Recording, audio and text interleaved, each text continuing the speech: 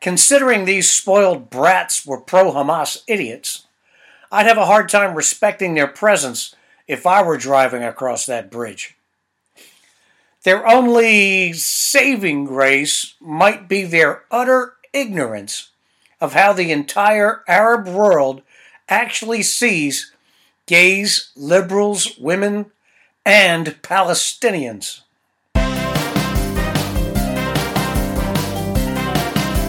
Welcome to the Political Party Pooper Playbook. And if you thought all we did was sit around thinking up ways to poop on empty suit politicians, well, you'd be half right.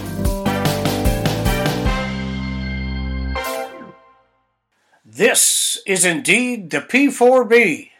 I'm your host, the sometimes cynical and yet oddly jovial Matt Jordan. Today we're talking about Rome, Davos, censorship, and Apec, our brave new world. The People's Republic of St. Peter's Square. There's a little lefty fella running a franchise in central Italy into the ground. Running things into the ground is what lefties do. What he does and says wouldn't be worth a bucket of spit if he didn't have billions of followers around the world who think he's a direct conduit to their maker. There was no love lost between me and Joe Ratzinger when he retired from the papacy. I considered him an angry, rather fanatical religious figure. From all accounts, I was wrong about that, but I don't think too much about popes anyway. There are also slowly emerging stories about the state of the Vatican Bank, already not having a sterling reputation, and politics within the walls of the Holy City. Was Benedict shown the door because he was going to spill the beans? Francis, on the other hand, has flim-flammed just about everybody. Jorge Bergoglio spent his formative years straddling both sides of the political fence and studying philosophy, literature, and theology. Looking back, it might have been helpful if he had spent a semester or two studying economics in Chicago, but you can't have everything. The political fence straddling makes a bit of sense considering the loony bin Argentina was when he served there as a Jesuit priest and a bishop. But that doesn't explain his reeling back and forth since. But why should I care? I shouldn't have skin in this game. I have no association with the spirit world and certainly no religious loyalties. What the head of a pretend country allowed to survive through a deal with Mussolini does should affect me not at all, but it does. The pretend country is well connected and the boss is very political. As it turns out, he's decided to throw his weight solidly behind the left and is trying to take his flock with him. And he is lockstep with secular partners in bringing the whole world into a dystopian nightmare. The nightmare is, of course, wrapped in pretty ribbons of, quote, diversity and care for the downtrodden. Basically, Bergoglio is driving his church into the waiting arms of friends in the WEF and Davos cult. Footnote 2. The policy of, quote, silence and prayer, end quote, as described by Vatican participants in Davos, smacks of the Concordat and the Lateran Treaty, and recent church policy is running fully behind the chaos and the power grabs of the Davos cult. True to the modern left form, Bergoglio and the tiny central government in Rome are now canceling people who don't ring the bell for the boss. Among the lunatic pronouncements from the Vatican we've seen lately is the embrace of the trans fad, including where young people are involved. Footnote 3. Jorge's lack of sincere care for kids is of no surprise, considering his appointment of an unapologetic enabler of child abuse to the office to investigate, you got it, cases of priests abusing kids.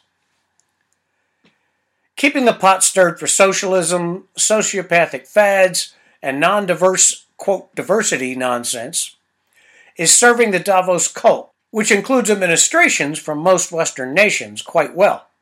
Having the active assistance of the Vatican provides religious cover for more proles to pretend to believe the nonsense as well. It is intended to serve as a rubber stamp for more green scams, smart cities, and more aggressive censorship of us, the proles. They will sterilize our kids and tell them that pretending to be of another sex is real. And Francis will tell you this pleases God. I'm rolling my eyes as I say that. For defending the church against this secular onslaught led from the top, Bishop Joseph Strickland of Tyler, Texas, was fired last week. To his credit, he is not taking the insult quietly. He's calling on his people and bishops across the country to stick to the teachings of the Christ and the Bible. If he and I were to have a beer and discuss the miraculous side of church teachings, we'd have much to disagree about. From the concept of a God needing a son to the definition of a miracle in the first place. But in standing against the secular craziness the Roman Church is being driven to, he and I have common cause. The Vatican has tried with varying results to insert itself into politics since Rome fell. Now it is being used by the Pope as a sacrificial altar where you and I will be devoured by our new masters, governments and the cronies they serve.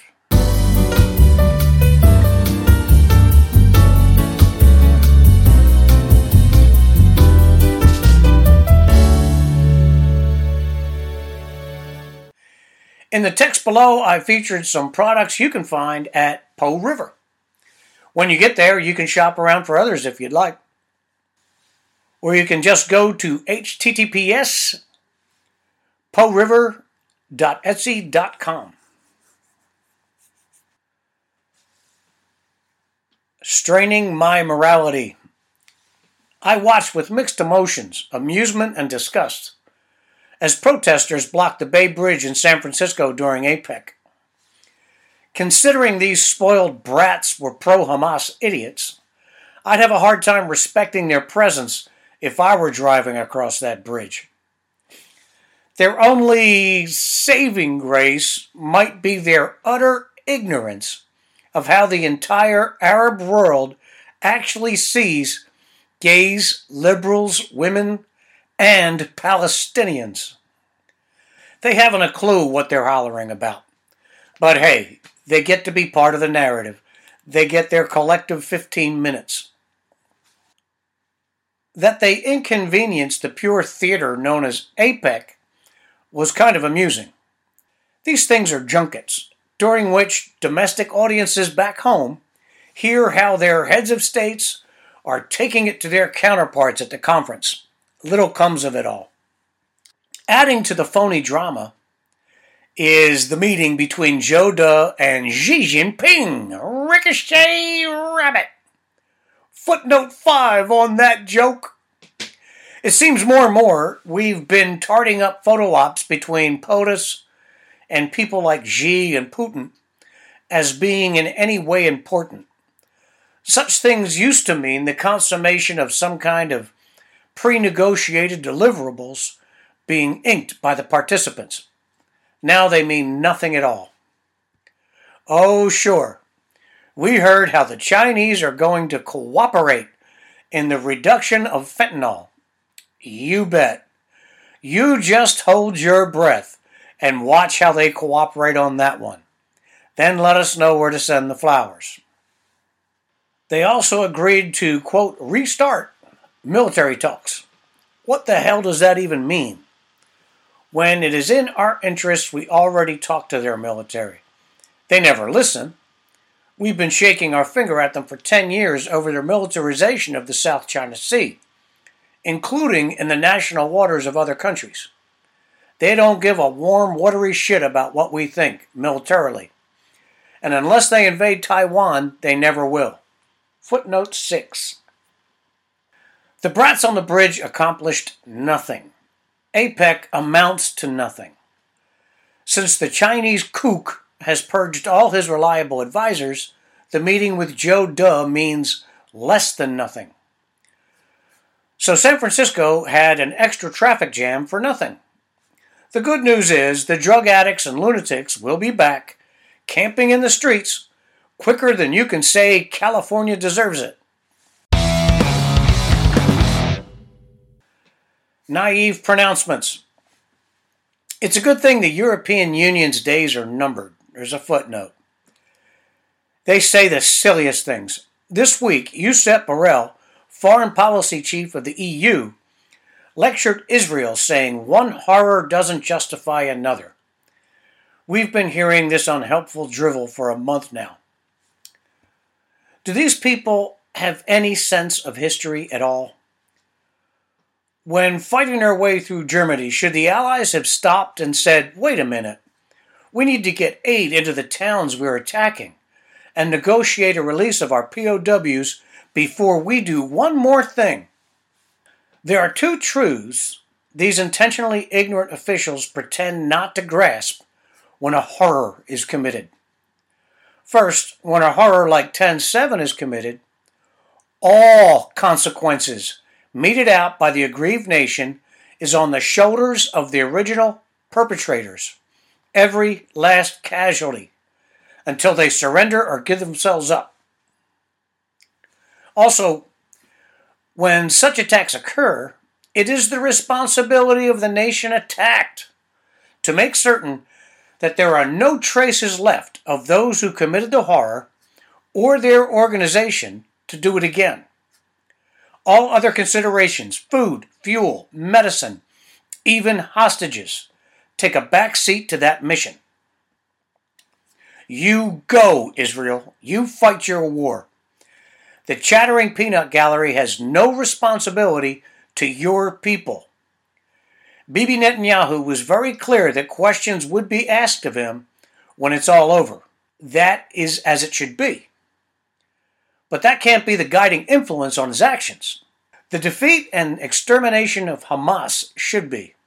If only someone could point out to Palestinians in Gaza, Lebanon, and the territories how phenomenal life could be if they only tolerated civilized, honest 21st century political representation.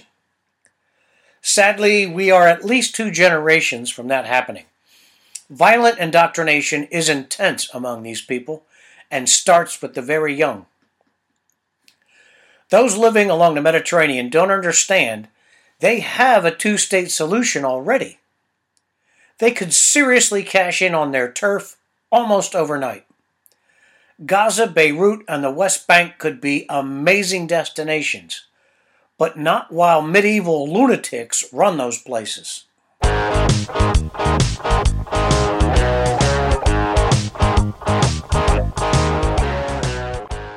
In the text, I featured Mitzi the Wonder Dog and how much she loves the P4B.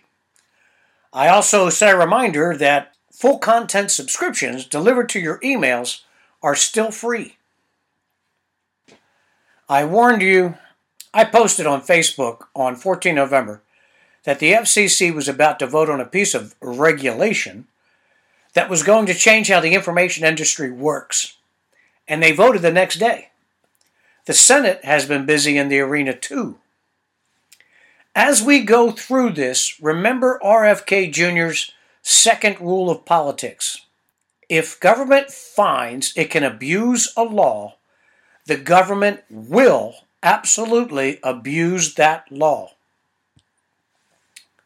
A while back, while crafting the Infrastructure Investment and Jobs Act, another green scam tarted up as law, Congress tasked the FCC with coming up with an, quote, equity scheme for the internet. This was another of those times where, quote, lawmakers task unelected bureaucrats with making actual laws. The result was the FCC basically hijacked the way the internet will expand and operate. Get a load of this naive bit of justification. Quote, the trajectory of digital progress has not always been even, and has not always been fair. As a result, that has held back our collective achievements as a nation, said Commissioner Jeffrey Starks, who voted in favor of imposing the rules. Continuing the quote, eradicating digital discrimination anywhere will empower individuals everywhere. This is a proceeding that will impact generations of Americans to come and will work to ensure a more just and equitable future for tomorrow. End quote. Emphasis mine. It's worth noting that it reads like socialist drivel. That is the mindset that leads to the kind of draconian requirements they're about to slap the ISPs with.